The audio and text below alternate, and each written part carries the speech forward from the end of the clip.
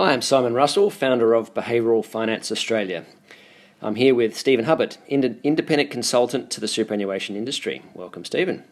Thanks, Simon. Good to be here. Stephen and I share an interest in behavioural finance. We met several years back now when Stephen reached out to me for a coffee after reading one of my articles.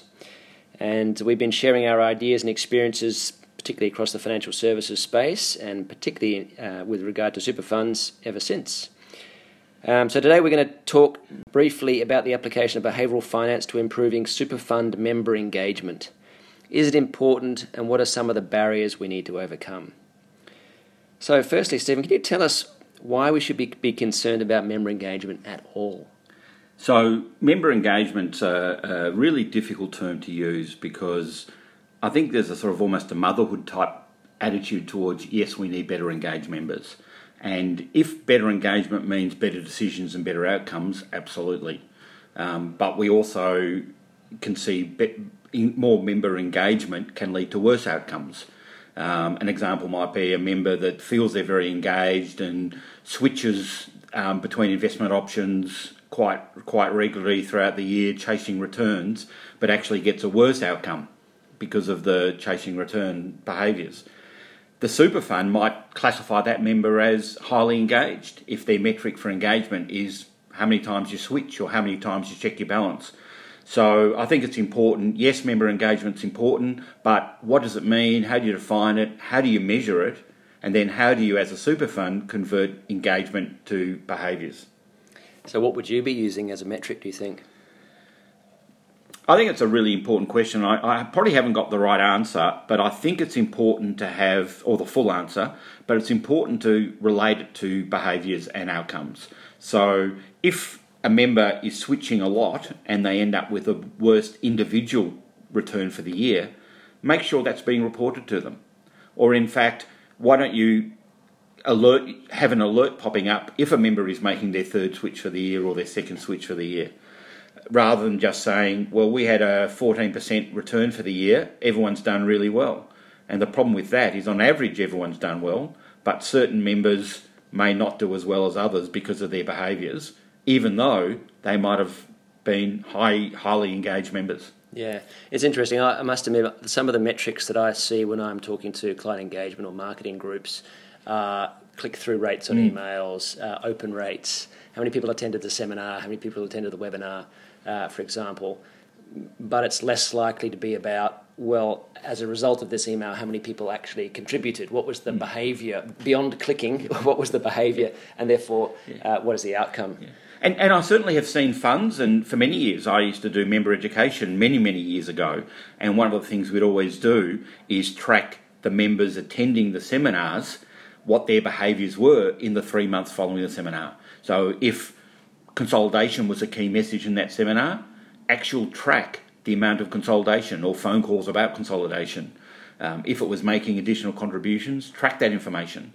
So find a way of connecting member behaviour to the click-through or the attendance at a seminar or opening an email. So don't just stop there, but follow through the behaviours. And there's no reason why that can't be done.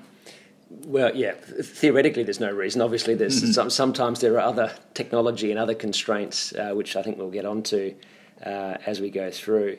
But have you seen, when you have measured things, have you seen things backfire in those sort of cases? Yeah, I think an interesting example, I talked about the serial switcher before. Another one's insurance, where funds find that when they do any mailing or information about insurance, people suddenly find out they have insurance and a claim comes in, a disability claim comes in. A lot of funds will see a bit of a spike in exits within a month or two of the annual statements going out, because the annual statement reminds them they've got superannuation with that fund, and then they feel like they should do something about it, and often that something is to move away from that fund. Now, that might be the better outcome for the member, but it's certainly not an outcome the fund is hoping to achieve. Yeah, I actually did see some data from one of the funds that they shared with me where the switching behaviour was, it just had two massive spikes throughout the year, which corresponded with the member statements hitting the inboxes or the post boxes of those people, and which I think is fascinating, because the member statements themselves, theoretically this is an ideal time for us to communicate with a member, and there's important information, all that sort of stuff.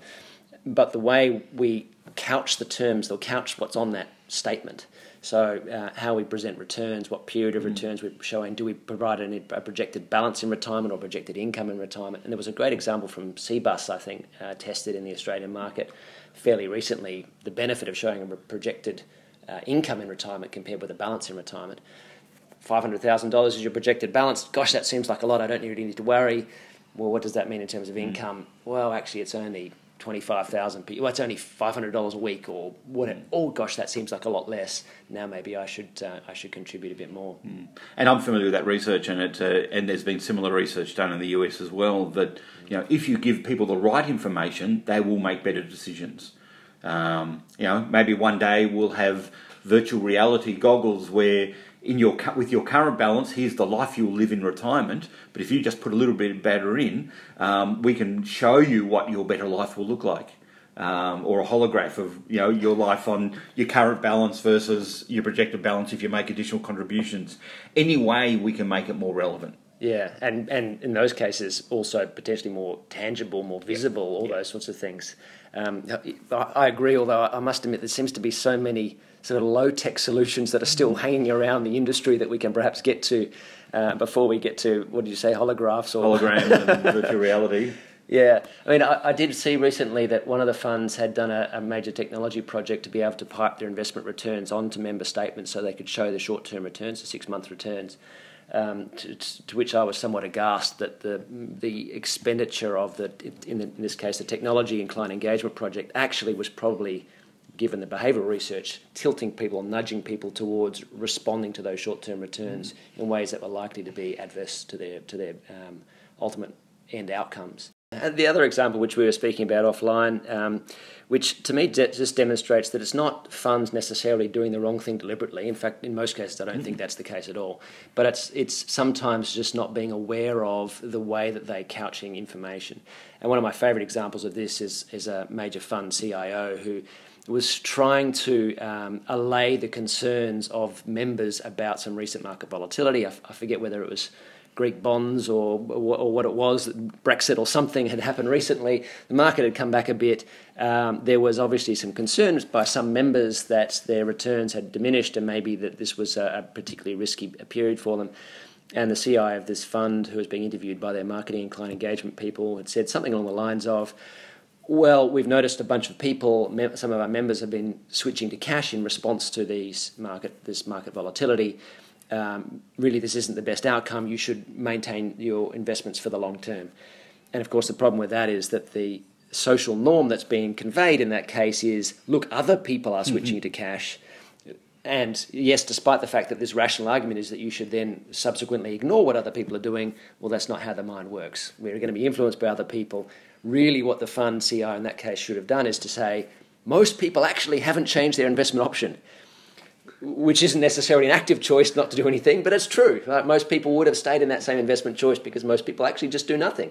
And that then communicates an appropriate norm to say to other people, well, yes, this is what most people are doing. Most people are just riding this sort of volatility out. And I could imagine another conversation going on at the same fund where somebody else who's responsible for member engagement will be saying, oh, great, member engagement's increased over the last couple of months because we're seeing a lot more switching. Yeah. So in some ways, you're going to have some people in the fund getting encouraged and rewarded for increased engagement, whereas others are trying to dampen that down because it's leading to wrong behaviour. So again, back to what we were talking about earlier, that need to link engagement to behaviour. And often that behaviour is do nothing. So I like to think about behaviour as member behaviour as doing the right thing at the right time. And that right thing at that certain time for some people might be doing nothing. Yeah, I completely agree with what you described. I did write an article a year or two back which had 8 myths about super fund member engagement, and one of those quote-unquote myths was more member engagement is better than less. And by that I didn't sort of mean that necessarily less member engagement is better. I sort of guess I meant that more member engagement isn't as good as we necessarily think it is. Yes, it's good in some cases where we've lined it up with member behaviours and member outcomes, but we don't do that as often as perhaps we should. And, I'm a bit concerned by, say, the APRA member outcome tests, which are very much focused on fees and returns and those sort of measures. And they're all important, but too many funds feel that I've got good net investment returns, I've got, efficient fees, low cost, I've got some good products and services, I've got good insurance premiums, but that is important but not sufficient to get good outcomes. And an example might be, I'm a 20-year-old, I'm highly engaged with my super, I decide to switch my money from the default option into cash because I'm a very conservative, my risk appetite is very low, and for the next 40 years I sit in cash in a fund that's getting great returns in their my super, but I get a bad outcome in retirement. That's not good. So how can we intervene for those? How can we use the technology to find those members and to then nudge them, talk to them, guide them, educate them on what might be a better outcome for them? Yeah, so if and I agree with what you've said, if member engagement is really important or can be really important, certainly for some members of some funds, why do you think it doesn't perhaps get as much attention as it deserves? Partly it's too hard to think of individuals in your fund. Funds tend to very much focus on the average member and talk about averages. So on average, we've had a 12% return for the year, and that's fantastic. And our fees are really low, so on average, it's a good outcome. And I don't disagree with that, but we need to break that down and realise that all members are different. And it's not just breaking it up into 4 or 5 cohorts as well, based on age. It needs to be, again, behavioural balances, those sort of things should be driving those cohorts as well. And have you seen any other constraints, do you think, other things that are standing in the way of better member engagement? Technology is a big issue. I'm not sure if it's an alibi or an excuse or a real reason. It's an element of all three, where funds say they want to do more, but they can't because of their third-party administrator. They can't get access to the data, or everything takes too long, and they can't respond quickly to an event or intervene when they need to. And there's an element of truth to that, and there's also an element of it's just too hard.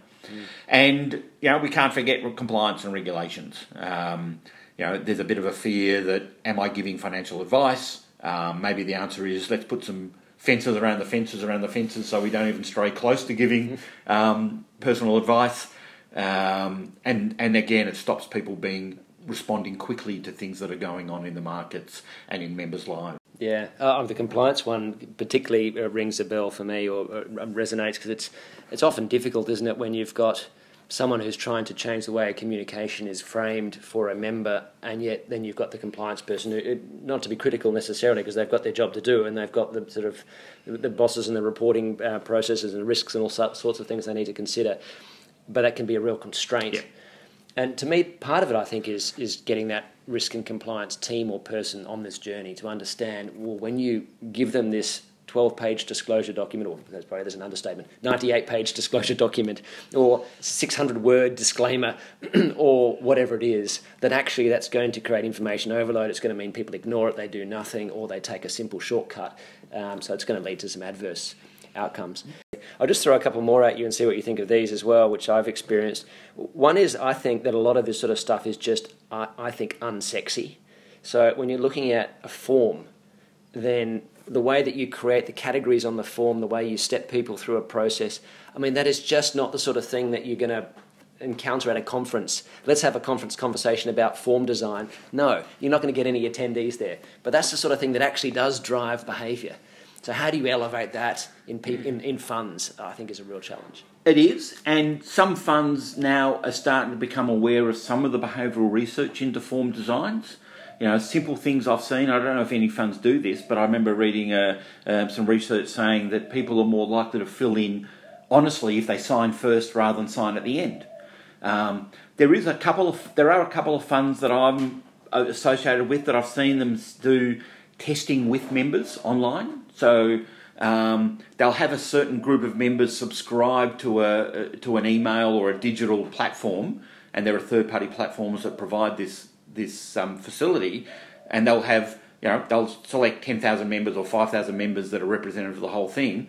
And I've been involved in one of these activities where they were redesigning an annual statement. They actually sent out, and it was about a 10 or 15 question process, where they were showing different versions, different arrangements, different language, and I could select which ones I preferred or what did I think they meant when they said X, Y, Z, and then they collated all that feedback and use that to redesign their statement.